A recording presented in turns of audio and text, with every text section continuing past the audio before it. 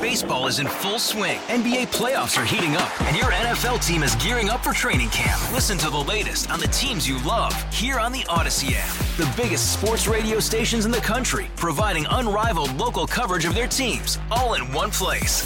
Exclusive interviews with players, coaches, and team executives, streaming live and always available on demand. Stay in the know with your favorite teams right here on the Odyssey app. Well, as you probably know, the USFL is back. They're playing all their games in Birmingham, Alabama, and it is a revival of a league that existed in the 1980s. And a while back, I read a book, just a terrific book about the original USFL called Football for a Buck, The Crazy Rise and Crazier Demise of the USFL. Jeff Pearlman is the author, and Jeff is with me here this morning. Jeff, what's it like for you to see the teams that are still, the original team names and colors of the league that you wrote about and that was a flash in the pan a couple decades ago? I don't buy it. I know I'm probably supposed to say the opposite, but I just feel very skeptical about it. I used this analogy before. It's kind of like if the rock band Kiss broke up and 30 years later, it was like, Kiss is back, and it's four guys wearing Kiss makeup. And it's like, everyone, Kiss is back, Kiss is back.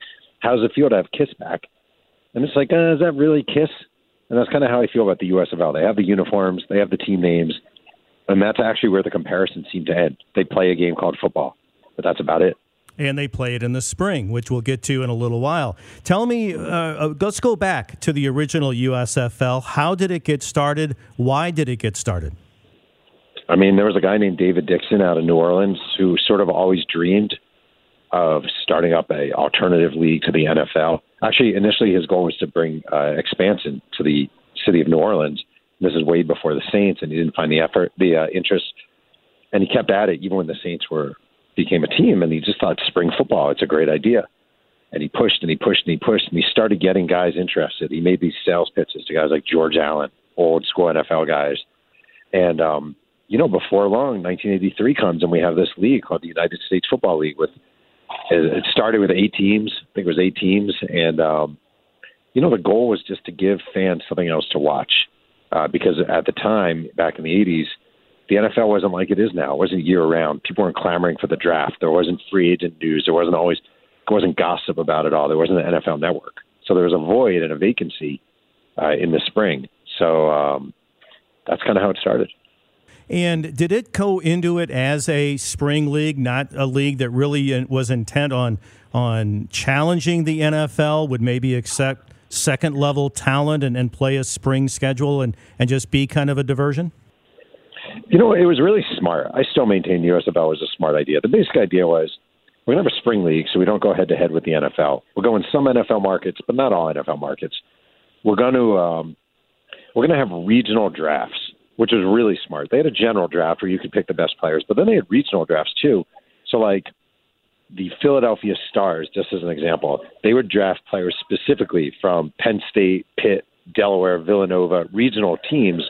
The idea being, all right, you're a Philadelphia native and you want to see the guys you rooted for sort of in college progress in their career. We're going to do that in the USFL. And it wasn't, they made Herschel Walker, they signed early out of the University of Georgia, mainly because the NFL wasn't taking underclassmen and Walker wanted to come out. But generally the idea was we're going to get sort of great, if the NFL is A players, we're going to get B- players, and we're going to build up slowly, and maybe one day we'll challenge the NFL. They screwed that up, but that was the idea. And didn't they also, I remember reading about one of the teams had a tryout camp, and the stories about that tryout camp are pretty comical as well. Oh, well, all the teams had these crazy, crazy tryout camps. And it was cool because it was like, they would literally, you got to remember at the time period, they would put ads in the newspaper, and it'd be like, live your dreams of playing professional football. And you'd have like, the Chicago Blitz are going to have an open tryout at so-and-so field. And everyone who comes gets a free T-shirt. And you'd have, hundreds and hundreds of people, and it'd be, guys who worked as waiters, guys just out of prison, guys with one leg, guys who played quarterback semi-pro, guys who were 50 years old and wanted another shot. And it was just this carnival of the weird and the strange. I remember the Tampa Bay Bandits held a tryout, and they thought that they were convinced that they had the former kicker Gary Yepremian. They thought he was the longtime NFL kicker, was trying out. And this guy who was a kicker who looked just like Gary Yepremian shows up. And everyone just kept calling him Gary Yepremian because they thought it was him. And it turns out it was a dentist who just looked like Gary Yepremian but couldn't kick a lick.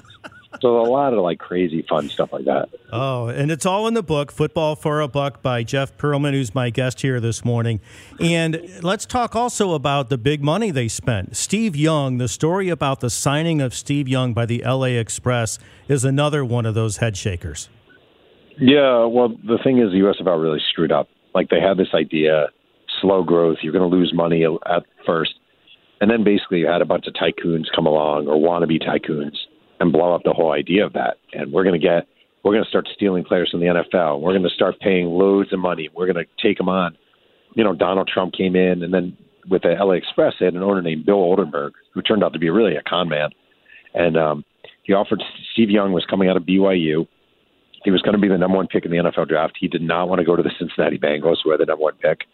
The USFL reaches out to him and said, who would you want to go to? And he looks over the team, and he said, well, I guess L.A., So they fixed the draft so Steve Young gets drafted by LA, and then they offer him this deal, and it's misleadingly preposterous. It was a $40 million contract, which at the time was insane, and everyone kept saying, this is crazy, this is the death of football, blah, blah, blah. What a lot of people didn't realize, a lot of it was an annuity, a ton of it was an annuity, and payments that he wouldn't get for 20, 25 years. Which he never even ended up getting because the league folded and everything happened. The guy declared bankruptcy. So, but they were throwing around crazy amounts of money.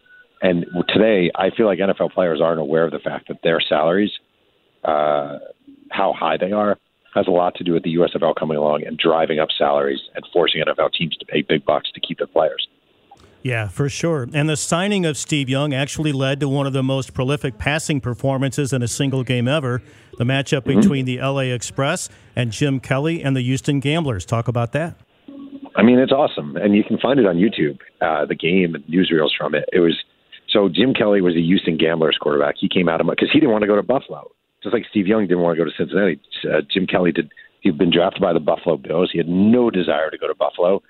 The Houston Gamblers come along. They make him this big offer. And then they run this offense, the run and shoot, no huddle, 4 or 5 wide receivers, no tight ends on the roster, barely run the ball, throw.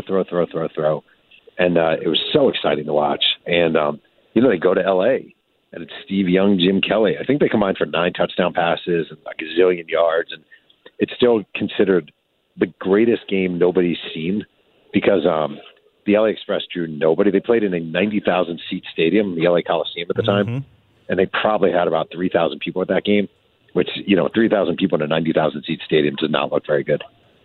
And, that offense, much like the ABA with the three-point line, it revolutionized football and really brought the NFL and made them, look at the more wide-open offense, much like the three-point line affected the NBA. Now, we had some team mergers. Was it Arizona, Chicago? Didn't they switch teams? Yeah, they were traded for each other. So basically, they played. It's really funny. It's one of my favorite things, maybe in life, not just sports. The first season, you have the Chicago Blitz, coached by George Allen. They're really good. A lot of former NFL players. We have the Arizona Wranglers, terrible, just a brutally bad team. But the owner of the Arizona Wranglers is a guy. Oh no, excuse me. The owner of the Chicago Blitz is a guy named Ted Dietrich, and he owns a Blitz, but he is based in Phoenix, his business. So he wants to somehow return to Phoenix, and for some reason the USFL comes up with this idea: we're to swap the teams. So the Chicago Blitz become the Arizona Wranglers. The Arizona Wranglers become the Chicago Blitz. Their entire rosters are swapped for one another.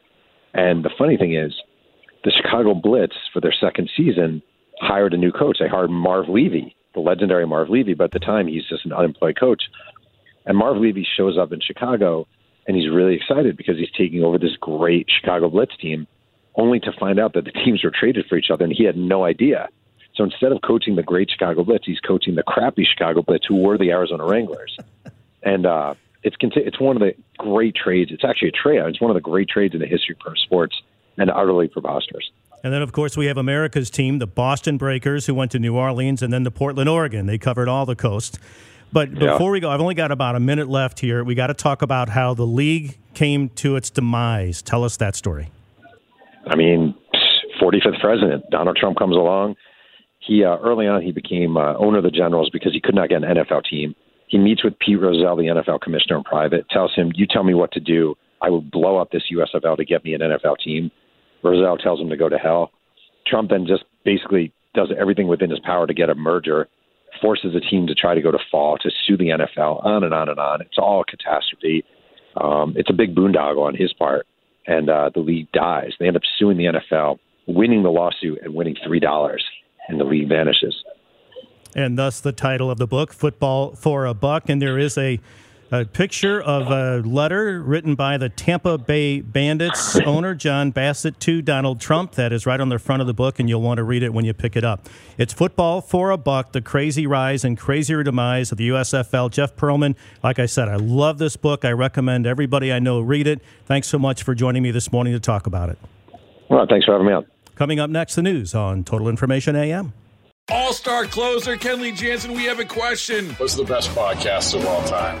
Baseball isn't boring, baby. I'm Rob Bradford, and every single day I'm sitting down with the biggest names to show you this great game is the greatest game. It's my podcast. It's my passion. It's a cause I started more than 2 years ago and is now the most prolific national daily baseball pod there is. Another fact, so jump aboard the BIB Express. Follow and listen to Baseball Isn't Boring, presented by Wasabi Hot Cloud Storage on the free Odyssey app or wherever you get your podcasts.